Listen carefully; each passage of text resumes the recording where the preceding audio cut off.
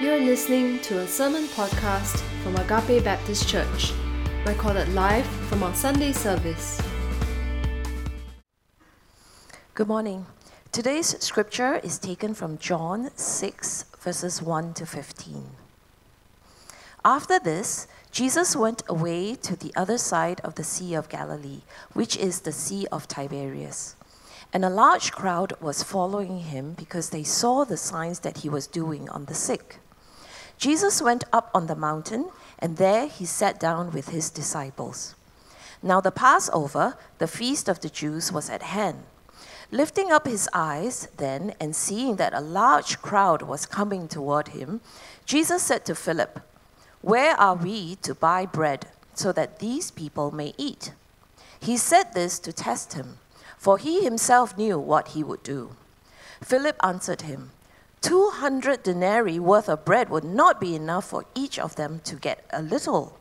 One of his disciples, Andrew, Simon Peter's brother, said to him, "There is a boy here who has 5 barley loaves and 2 fish. But what are they for so many?" Jesus said, "Have the people sit down." Now there was much grass in the place, so the men sat down, about 5,000 in number. Jesus then took the loaves, and when he had given thanks, he distributed them to those who were seated. So also the fish, as much as they wanted.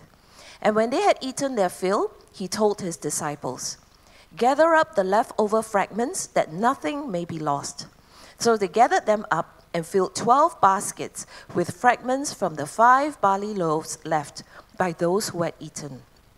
When the people saw the sign that he had done, they said, "This is indeed the prophet who is to come into the world." Perceiving then that they were about to come and take him by force to make him king, Jesus withdrew again to the mountain by himself.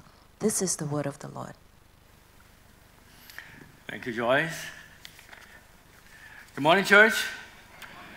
The Lord bless you. All right, that's a great response. Encourages me.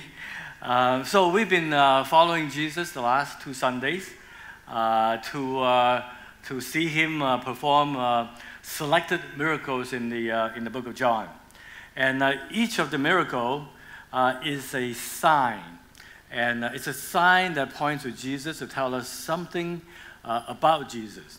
And so John actually summarizes the purpose of all the signs in John chapter 20 and verse 31. You've seen this before. So John says, out of many signs, but these are written so that you may believe that Jesus is Christ, is the Christ, the Son of God, and that by believing you may have life in his name. So that is the grand purpose of all of his miracles, so that we may believe that Jesus is Christ, the Son of God, and that by believing you may have life in his name. Life, right? Life, we want life. So 2 Sundays ago, we saw Jesus performing the second miracle where he helped a desperate father to heal his dying son. And then last Sunday, we saw Jesus performing the third miracle in the book of John, where he healed an undeserving invalid man struggling with a chronic problem of disability. So today, we're going to wrap up the sermon series with the fourth miracle, where we will see Jesus show his care and ability to feed thousands of hungry people. All right? Now, do you ever feel hungry? I don't mean your hunger in your stomach. I'm sure all of us feel hungry every day, right? So later on, you're thinking about lunch, and then you're thinking about dinner. But there is also a kind of hunger that goes much deeper. This is a hunger in your soul. Something is missing. Something feels empty. And you've tried many, many things to satisfy this hunger. But nothing seems to be satisfying or nor lasting. So when you're in this condition, maybe the problem is not that you have not found the right thing to satisfy you. Maybe the problem is that you've been looking at the wrong places. Maybe the satisfaction that you are looking for cannot be found in the things of this world. Now, C.S. Lewis actually captures this really well, so I'm going to read this to you. C.S. Lewis, a British author from many years ago, he writes, "Creatures are not born with desires unless satisfaction for those desires exist. A baby feels hunger. Well, there is such a thing as food. A duckling wants to swim. Well, there is such a thing as water. If I find myself a desire which no experience in this world can satisfy, the most probable explanation is that I was made for another world." The most probable explanation is I was made for another world. So the things of this world cannot fully satisfy. So how can we find true satisfaction? So we are going to take a look at how we can find that in Jesus. All right? He is the one from another world who is able to satisfy the hunger of our soul. So this morning, we will look at the 3 ingredients of true satisfaction. First is faith. The second ingredient is obedience. And the third ingredient is belief. All right? 3 ingredients of true satisfaction: faith, obedience, and belief. Okay, so let's begin with faith. So we're looking at the 4th miracle where Jesus feeds a large, hungry crowd. And this is the only miracle recorded in all 4 Gospels in the Bible. That's Matthew, Mark, Luke, and John. All 4 of Mark's Gospel have this same account. All right? And so on this day, many people were following Jesus because he had saw signs of him healing the sick people, right? And they knew that this Jesus is special. He's not an ordinary human being. He is like God. They were not quite sure who he is, but he certainly is not a normal human being, so they follow him. So this crowd has been following Jesus on that day for a while, and they have been listening to his teaching. And as expected, as time goes on, hunger also grows, right? They've been there for many hours, and perhaps Jesus was himself also getting a little bit hungry because Jesus is fully human being, right? The God of the creator God of the universe can feel hunger of humanity. So we all need food to survive, and Jesus knows that. So he takes the initiative in this situation. Now, the Apostle John writes about in passing. This happened as it was approaching Passover. The detail, this particular Passover detail is not mentioned in any of the other Gospels. It means that the crowd, although they were following Jesus, they were already thinking about celebrating the Passover. It's about that time. And they will remember Passover is the time when they were liberated from Egypt. They were in slavery, and then God set them free after the Passover. And then it was a time that they entered into the wilderness. And then, and although when they were in the slavery, life was really hard, but they had food. Okay, every day they were meager portions of food. They had something to eat. But in the wilderness, there was nothing. There was no water. There was no food, and they would die, right? They would. If not for God, who rained down manna from heaven, all of them would have died. But God gave them bread from heaven to sustain them. Now, in this particular instance, the same God who fed the Israelites in the wilderness is now with a large crowd by the mountain. So we go to verse 5 and 6, and Jesus was lifting up his eyes. Then, seeing that a large crowd was coming towards him, Jesus said to Philip, "Where are we to buy bread so that these people may eat?" And he said this to test him, for he himself knew what he would do. So Jesus was testing Philip. Where are we to buy the food, right? And this is also a test of faith for all of us. How do you handle an insurmountable problem? Right? Clearly, when Philip see the crowd, such a tremendous amount of people, he was thinking there's no way, right? So this is how he responded. Philip answered Jesus, 200 denarii worth of bread would not be enough for each of them to have a little, right? Just a little. So Philip basically was doing a quick analysis, just like what we would do when we are faced with a problem. He's basically saying, here's the size of the problem, and here's the size of our capacity to solve the problem. You stack them up, wow. 200 denarii, that's about eight months worth of wages, would not be enough to buy even a little for every one of them. Okay? In other words, what he's saying is that you can spend 200 denarii, you can buy all this food. In the end, all of them will still be hungry. It's complete waste of money, complete waste of energy. There is no point in doing any of this. Now, don't we find ourselves in the same situation too? We look at the size of our problem, and we look at our ability and resources to solve the problem, and we find that it's grossly insufficient. The problem is simply too big, and our ability to solve is too small. So why bother? Now, the mistake that Philip made, the same mistake that we make, is that he was looking at the size of the problem rather than the power of Jesus. People, the more you stare at your problem, the bigger it gets, and the smaller Jesus will get, right? So a molehill grows into a mountain, forgetting that Jesus has the power of turning a mountain into a grain of sand. So as we talked about the church camp for many weeks already, I know that some of you are really struggling to attend the camp because you see there are many obstacles. The schedule is not working out. This thing is not overcome. That thing is still in the way.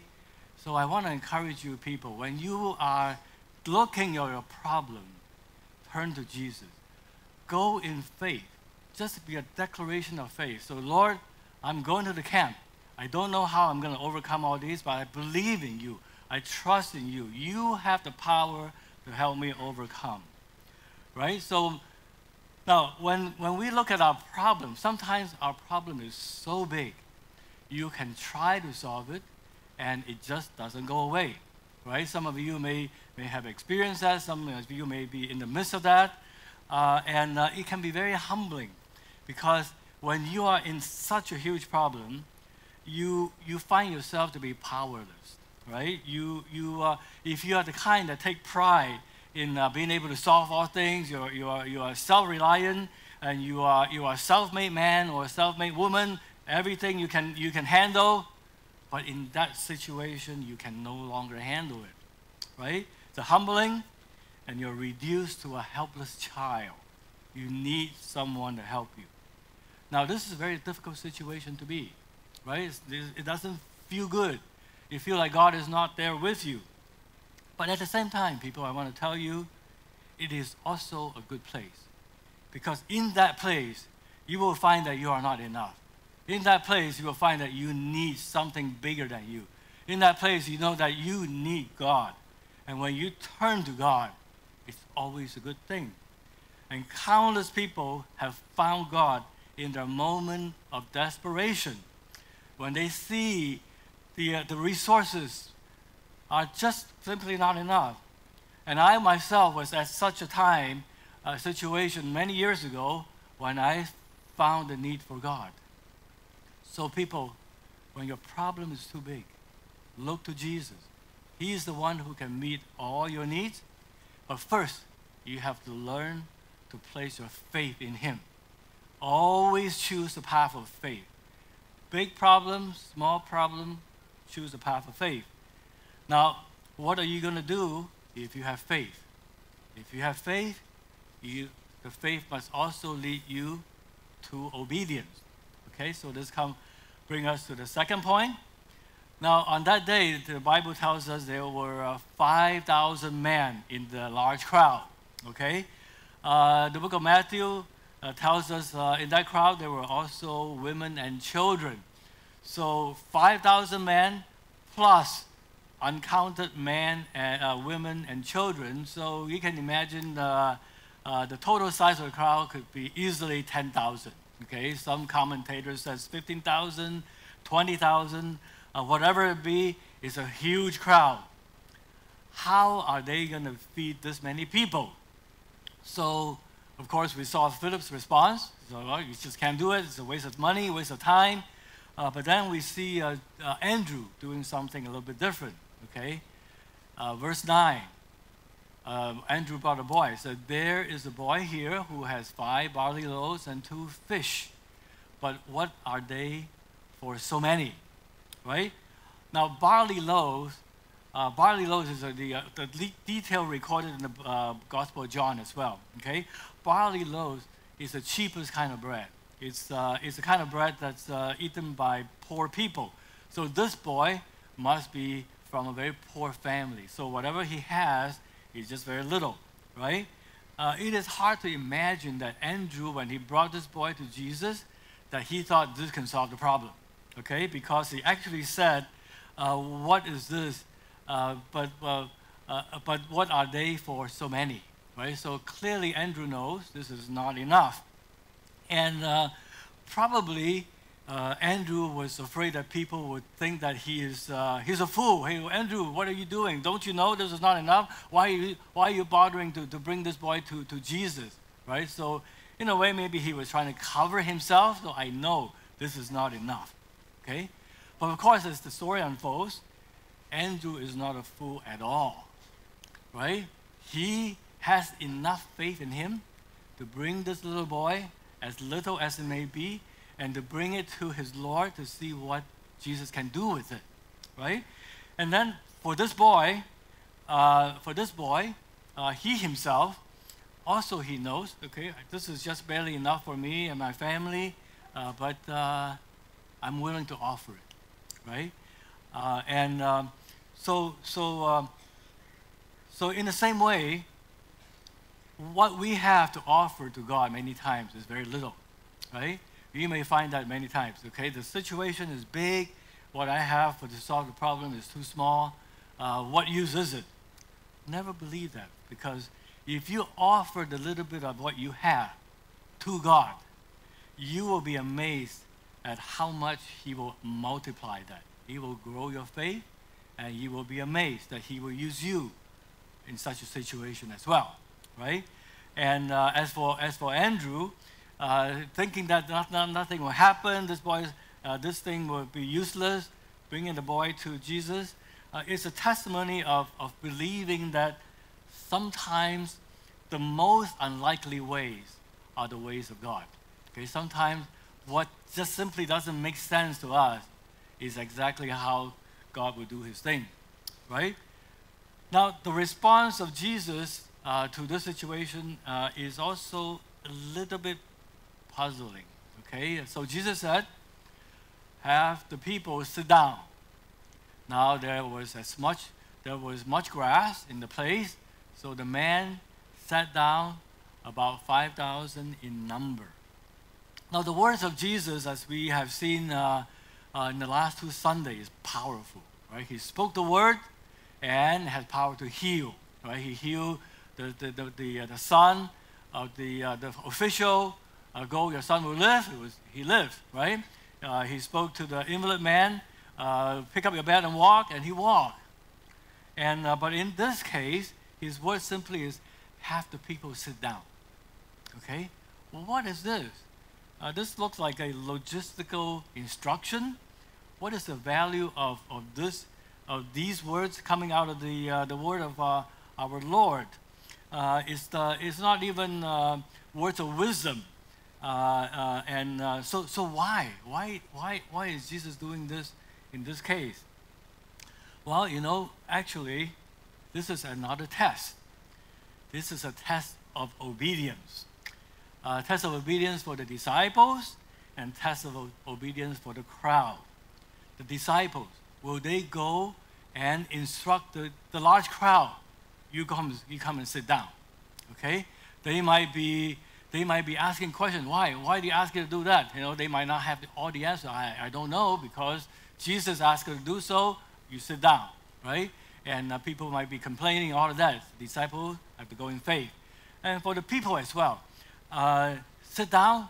I'm pretty happy here. Kids are running around. We want to chit-chat. And why do you want me to sit down, right? And so the question is, will we obey the Word of God simply because He said so? Right? Adam and Eve did not obey the simple instructions of not to eat from the tree, simply because God said so. And Noah did obey God's word to build the ark. He had no reason to believe there's any use for it because there was no water, no flood, but he obeyed and lives were saved. Now, in this particular situation, did everyone obey this simple instruction? Sit down. Very simple, right? Possibly not, actually, because we see in verse 11, okay, Jesus took the bread, took the loaves, and when he had given thanks, he distributed them to those who were seated, so also the fish as much as they wanted. Okay, so we can see that now there's an abundance of food. Everyone who needed to eat would have more than enough to eat. And no one should have gone hungry, right? And they were filled. They were completely full. But there's an interesting qualifier in this verse here. The food was given to those who were seated. Only to those who were seated. In other words, if anyone who were not seated, they did not get the food. Those who were seated were fully filled with more than enough food. So people, when you obey, you will be satisfied with God's goodness. When you obey, you will receive His blessing. Jeremiah talks about this in Jeremiah chapter 13, verse 14. I will feast the soul of the priest with abundance, and my people shall be satisfied with my goodness, declares the Lord. You will receive the blessings of the Lord through your obedience, people. Simple instructions of obedience, right?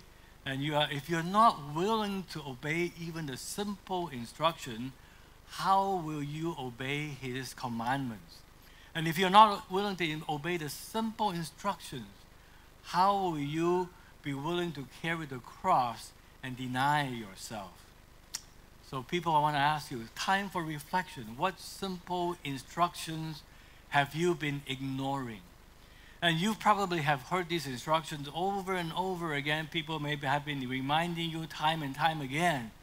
What are those instructions that you are ignoring? They are not complicated. This reveals a heart and attitude of living for yourself and not for God. You simply don't want to do what you don't feel like doing, even though the instruction is simple. So let us repent and receive the forgiveness of Christ and follow His simple instruction. All right? And point number 3 is believe. Okay? The ingredient of true satisfaction, faith, obedience, and belief. Now in chapter 6, verses 12 and 13, we read this. And when they have eaten their fill, He told the disciples, gather up the leftover fragments, that nothing may be lost. So they gather up them and fill 12 baskets with fragments from the 5 barley loaves left by those who had eaten. Right? So the scene is happy. Right? Everyone is full. There's so much left over, and they have to gather them up, and then they fill 12 baskets. Okay, way more than they started with in the beginning. So why is it that Jesus wants the disciples to gather up the leftover? I believe it's because the abundant blessings of God is not to be wasted. He has blessed us with more than enough of everything for every one of us, right? And there's more than enough left over in our life. And so this is a sign of gathering up your fragments of your leftover and let it be a blessing for someone else. Let you share that with someone else, right? So when you think of Jesus, actually Jesus did not give us the leftover of fragments. He gave us all of himself. And when we recognize that, surely we will be willing to gather up the fragment of time, fragment of money, fragment of our energy, and share that with someone else, right? And so on that night, everyone was filled, and the 12 basket is also a symbol of God, of the 12 tribes, right? So God is signaling that I will provide for my people of the 12 tribes.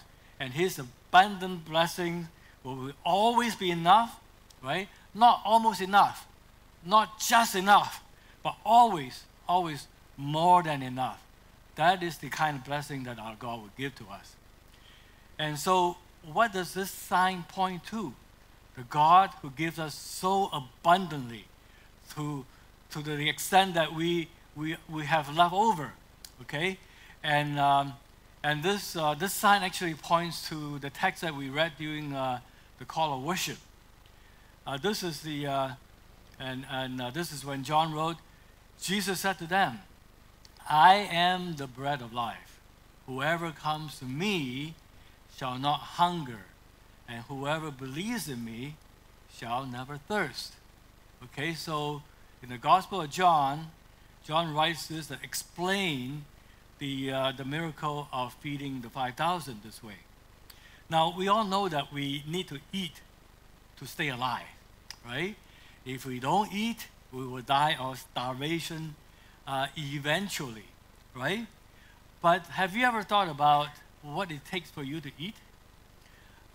Did you realize that every time you eat, something else dies? So, for example, if you eat chicken rice, what must die for that chicken rice to be on your table? The chicken have to die, the cucumber has to die, the ginger, the chili, the grain of rice have to die. All those things must die so that you may live, right? So when Jesus said, I am the bread of life, he is saying that I must die so that you may live. I am the one who will die so that your physical life and your spiritual life will be sustained. Now, but how do you come to the bread? And how do you believe in the bread, right? He says, come to me, right? Whoever comes to me shall not hunger. How do you come to the bread? And whoever believes in me, how do you believe in the bread? Now, you come to the bread to feed because you believe the bread will give you life. You believe the bread will give you strength and nourishment, right? So in other words, when you feed on the bread of life, you are drawing nourishment and strength from Jesus. So your faith brings you to Jesus, and your obedience opens your mouth, and your belief allows you to digest the food in your stomach so the Word of God runs through your veins. All right? So faith brings you to the bread. Obedience opens your mouth to eat the bread, which is the bread, Word of God. And believe, digest the food in your stomach so that it runs through your vein. Okay? So this is where you draw your life from the bread of life, rather than from something else. Now this morning I was, as they were preparing this mic for me, and suddenly one of my girls come and tell me, he said, Papa, you're not handsome today. She usually says, Papa, you are handsome. Papa, you are the most handsome person. This morning, Papa, you're not handsome. And it's a good thing that my handsomeness is not my life. Otherwise, I will be crushed. I will not be able to preach a sermon anymore because it's not my life, right? Handsome or not, God loves me. He is my life, okay? So let me show you three more examples. Now, when you are worried about something, there is something that is really, really important, that something must happen, something that shouldn't happen, it affects you, right? You're worried because this thing is so important, it affects you. And so that's the time, if you stop and remind yourself, well, this thing is important, but it is not my life. Jesus is my life. He is the bread of my life, right? And when you do that, you are drawing strength from the Word of God. You are drawing strength that, okay, this thing is enough. Even if this thing doesn't happen, my life will still be okay because I have eternal life and my God still loves me. Even if everybody is disappointed, I am still okay, right? So when you're doing that, actually you are feeding on Jesus. You are feeding on His Word, and He is your bread of life, okay? And another example, when you're angry with someone. Anger is usually because someone has taken something away from you. Maybe this person has disrespected you. Maybe this person has robbed you from something that you think that rightly belongs to you, a promotion or something else, or respect. But if you stop and remind yourself that, okay, whatever this person had taken away from you, it is painful, it is hard, but it is not my life. Jesus is my life. And when you find strength to forgive, you are drawing on His Word to release forgiveness even though it's very difficult. That moment you are feeding on Jesus, okay? And finally, I have one example from the book of Genesis. Jacob, remember Jacob?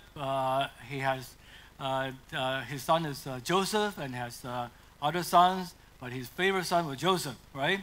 And Joseph had left, and there was a famine coming over the land. They have no food. They are going to die of starvation, and they heard that the only place that has food is in Egypt. So Jacob sent his 10 sons to Egypt to buy some grains and come back. And so they came back with grain, but without Simeon who was taken hostage. And they could not go back again unless they bring Benjamin, his other favorite son. Okay, the first favorite son already died in his mind. The other favorite son, he cannot let go. If this son dies, he will die too, he said. Okay, and so they kind of dragged their feet in returning to buy more grain. They waited and waited and waited. Eventually, Jacob realized they can't wait anymore, right? He said, okay, we must go already. So before his 10 sons left, he prayed this prayer on them, okay? And Jacob said, may God Almighty grant you mercy before the man, referring to Joseph, and may he, is there a missing word here? May he send back your other brother and Benjamin. And as for me, if I'm bereaved, for my children, I'm bereaved. Okay? Joseph, at this moment, remembers that God is an almighty God.